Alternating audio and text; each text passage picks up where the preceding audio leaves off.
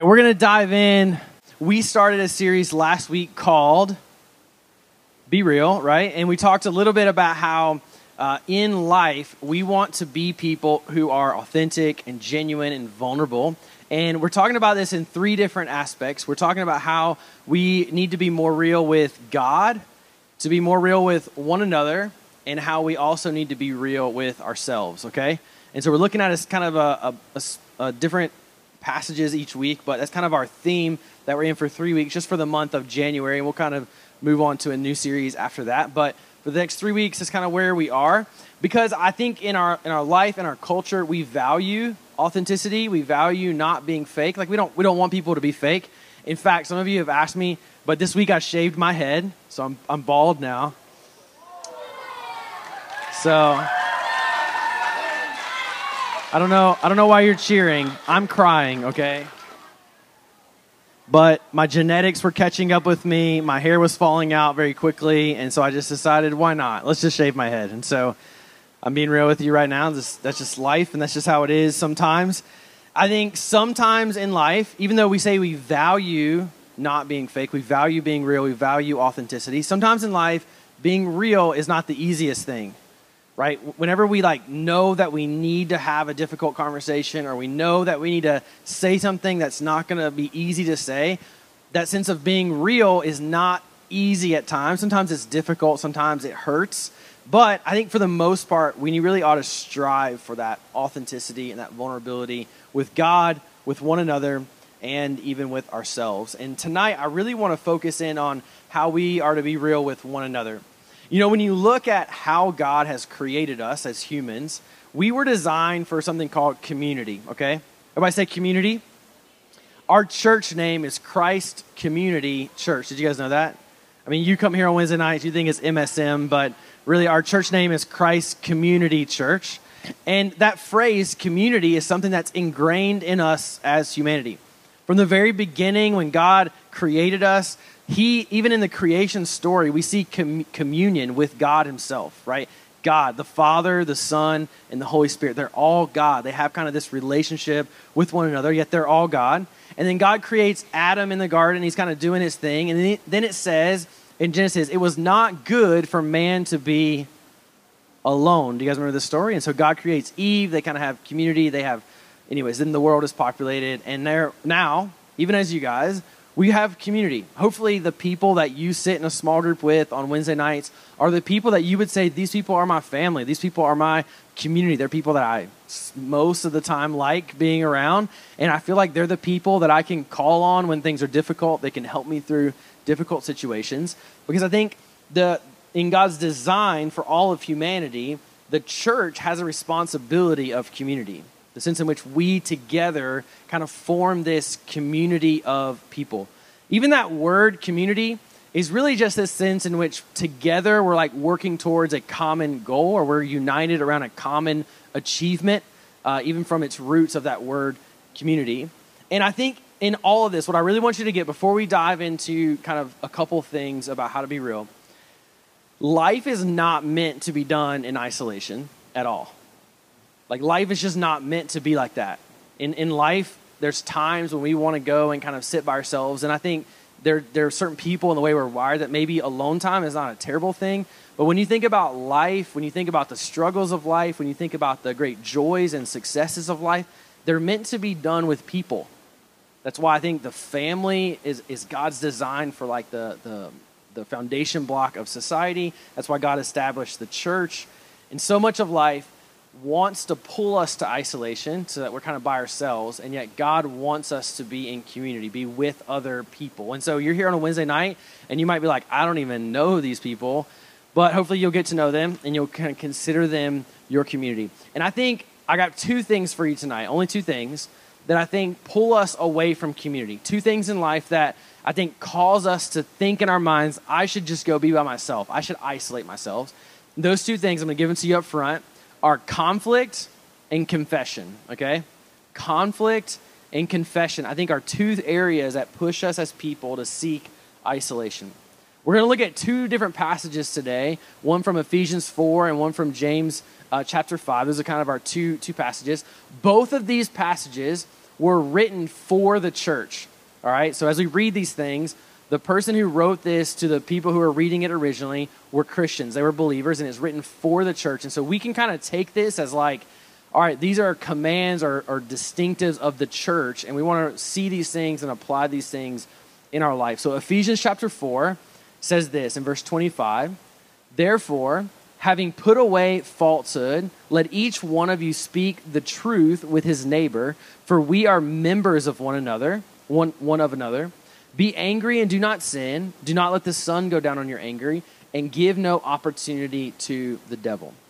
I had a teacher when I was growing up, and they said anytime the Bible says therefore, you should look back to see what it's there for. Like, why is that word there when a writer says therefore? And so I'm going to give you a few verses backwards, but I think it's important. "I, a prisoner for the Lord," this is verse 1 through 3, "urge you to walk in a manner worthy of the calling to which you have been called, with all humility and gentleness, with patience, bearing one another in love, eager to maintain the" what? Unity. Say it.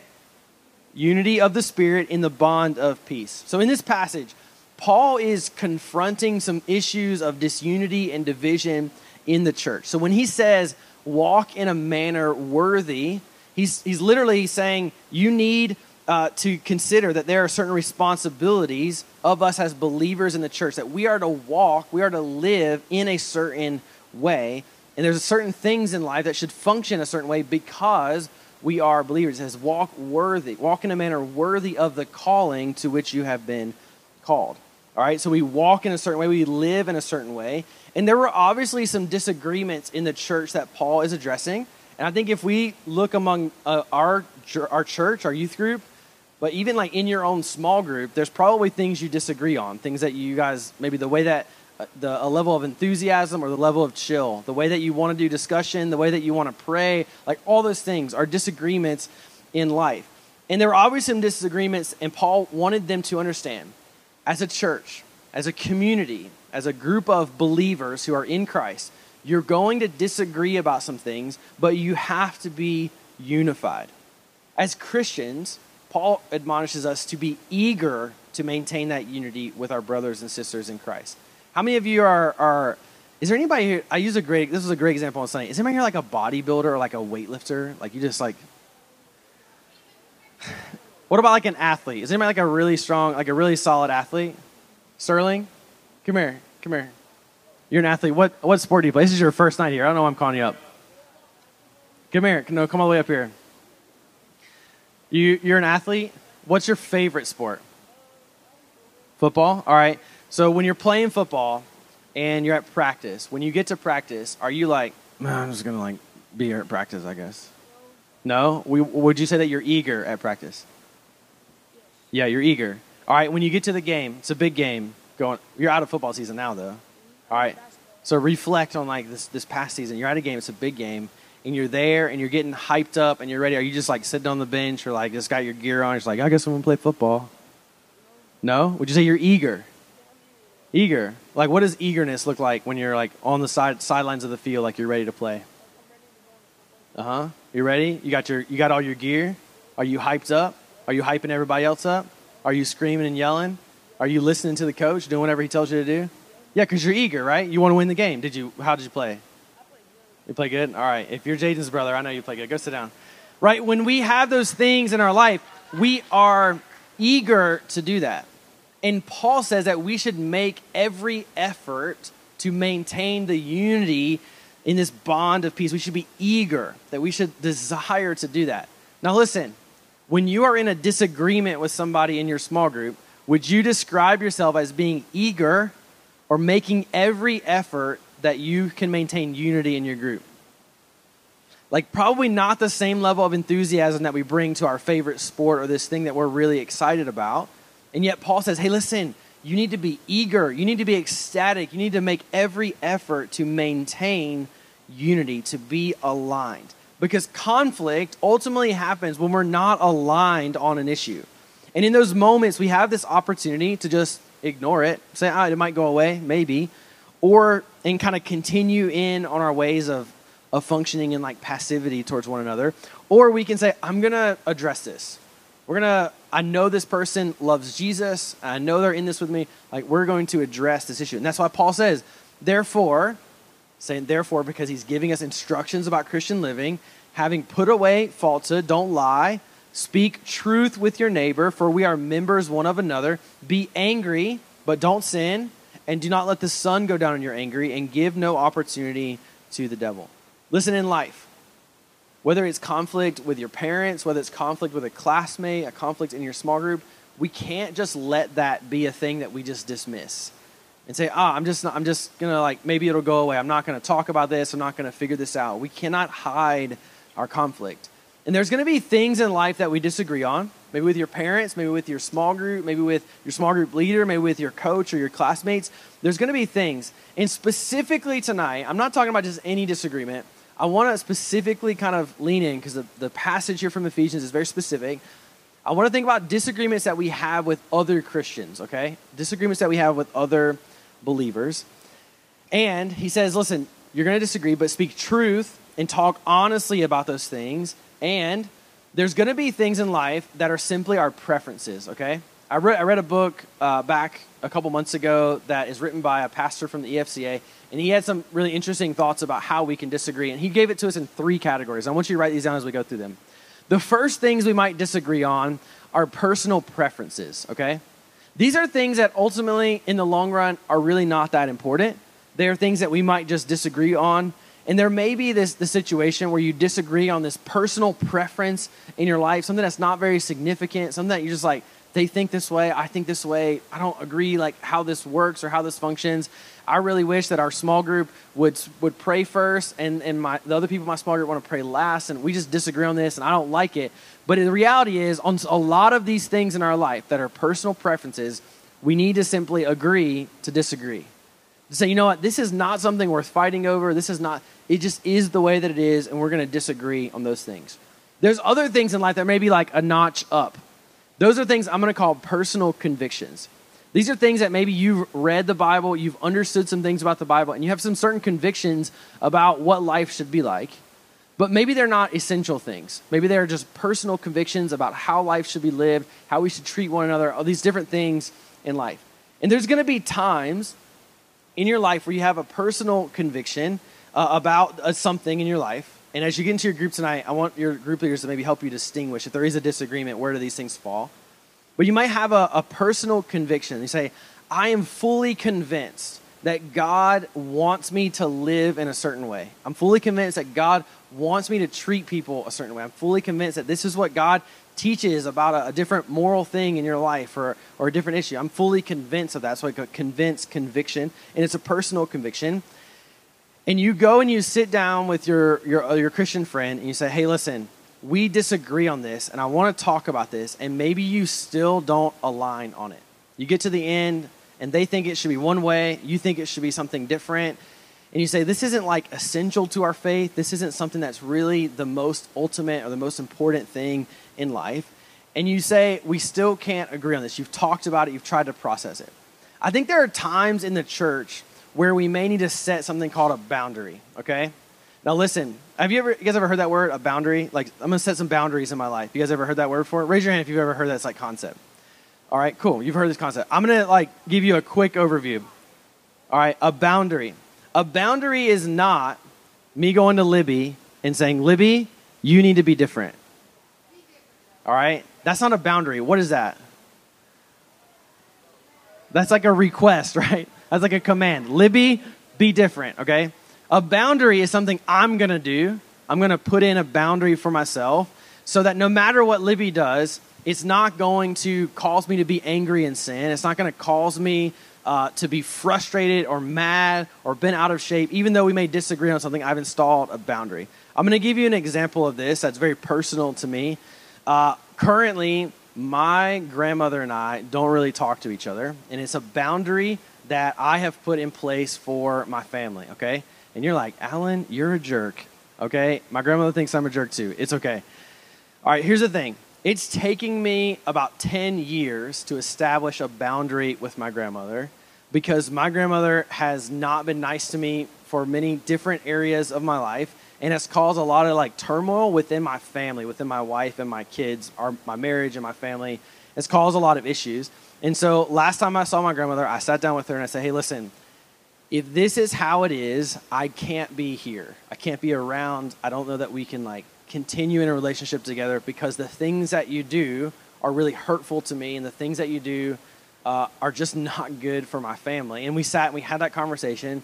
And so I said, I have to leave. Like, I have to go away from where I am with you right now. And I would love if maybe you would kind of own some stuff and apologize about some things, and we could figure this out. My grandmother has not reached out to me or talked to me about any of those things. And maybe one day we'll be able to make amends. But it's a boundary that I've put into place to say, my grandmother has some certain beliefs about how life should function. I believe my grandmother is a Christian. She goes to church. She's very involved in her church. But the way that she treats me and my family is not good, and it's not healthy. And so I've installed a boundary. Listen, there's going to be times in your life where you and another Christian disagree about something that you are fully convinced of.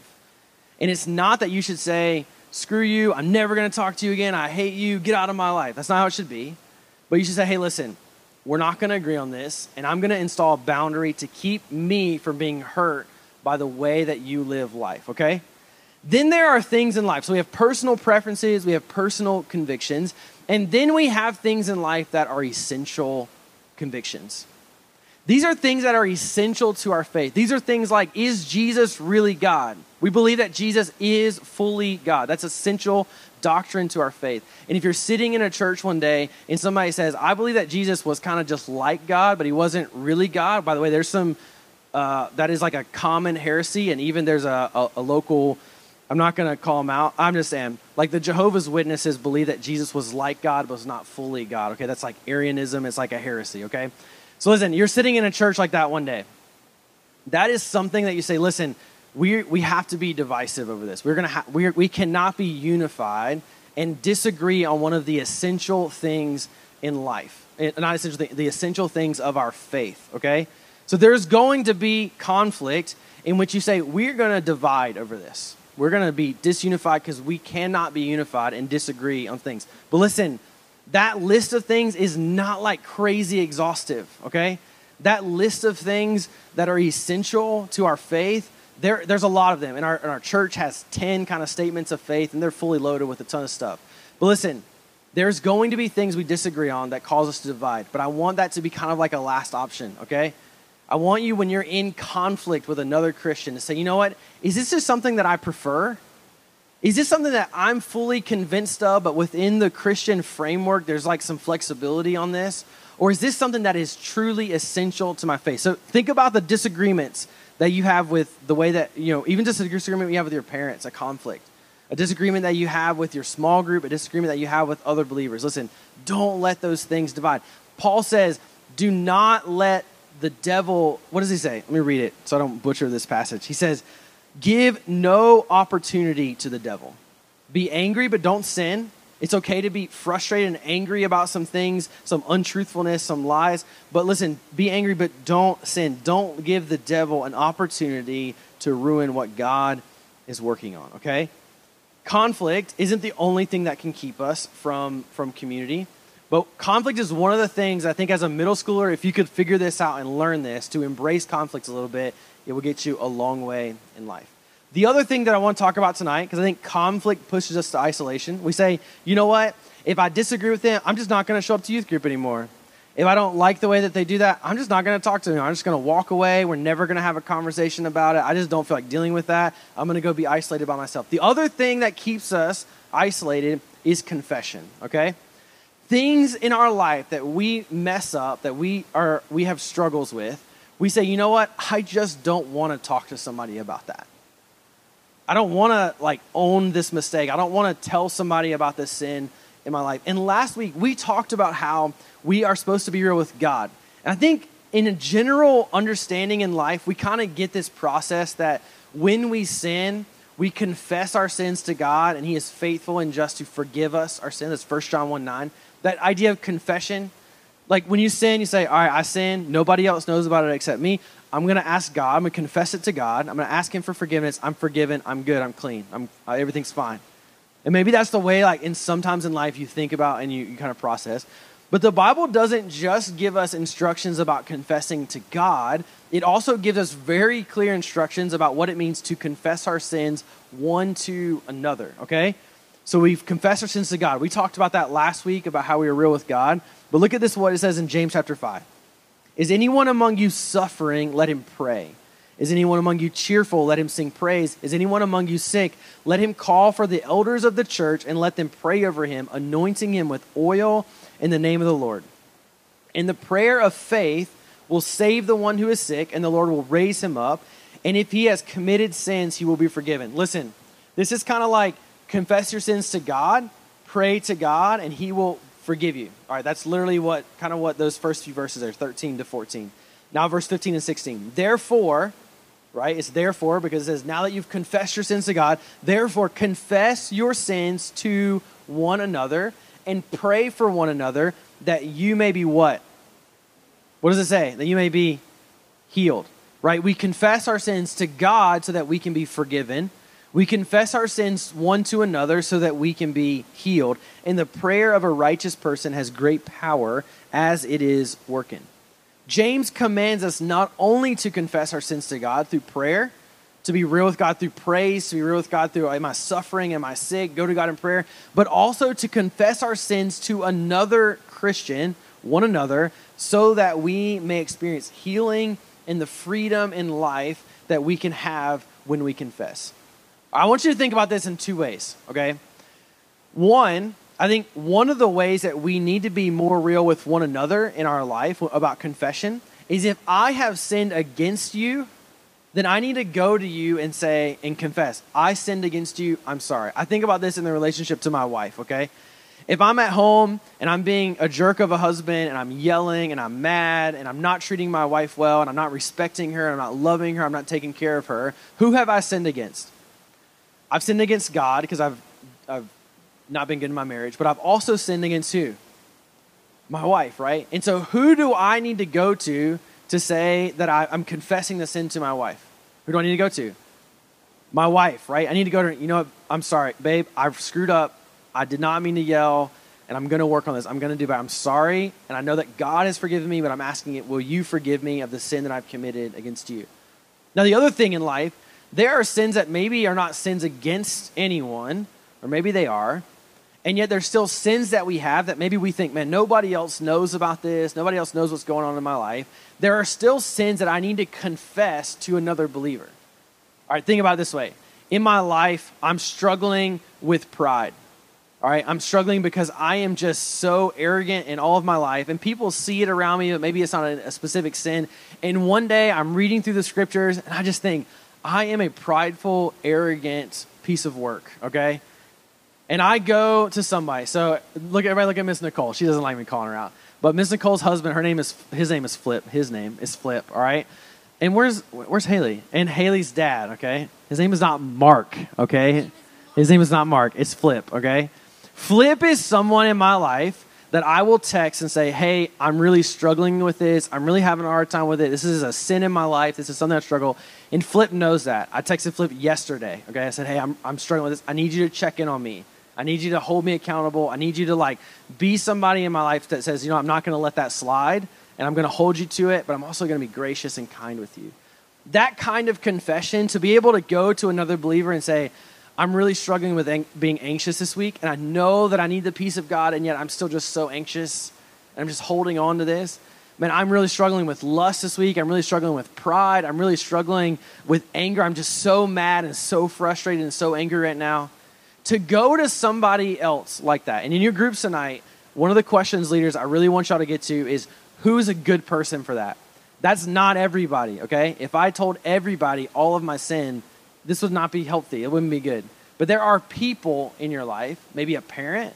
I would encourage you, if your parents walk with the Lord, your parents are a phenomenal option for this, okay? Maybe that person is your small group leader. Maybe that person is another adult in your life, but somebody that you can go to and confess and talk about the things you struggle with. They can hold you accountable, okay? But when I do that, Flip doesn't look at me and he's like, yeah, you are super angry, you idiot.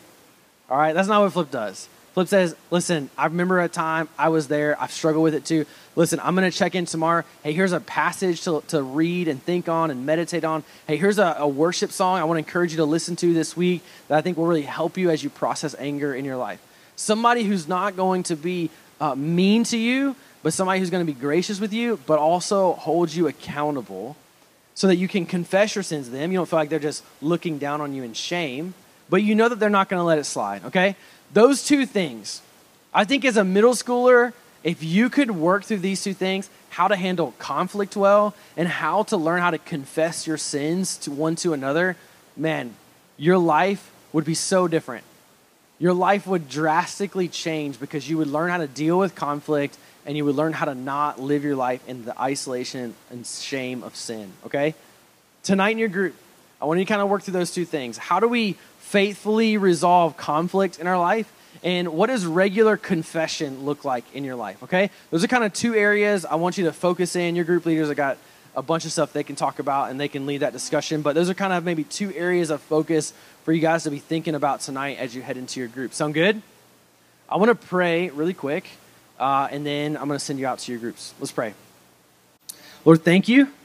Thank you for giving us a beautiful examples of what the church should look like. Thank you for creating us for community and not for isolation. Thank you for really instilling in us the ability, even as hard as it may be, the ability to deal with conflict and to confess our sins. Lord, we are faithful to confess them to you, and I pray that we would also be faithful to confess them to another believer so that we can be healed from the problems and the issues that sin causes in our life. Lord, we thank you. You're good, you're faithful, and we love you. And we pray it in Jesus' name. Amen.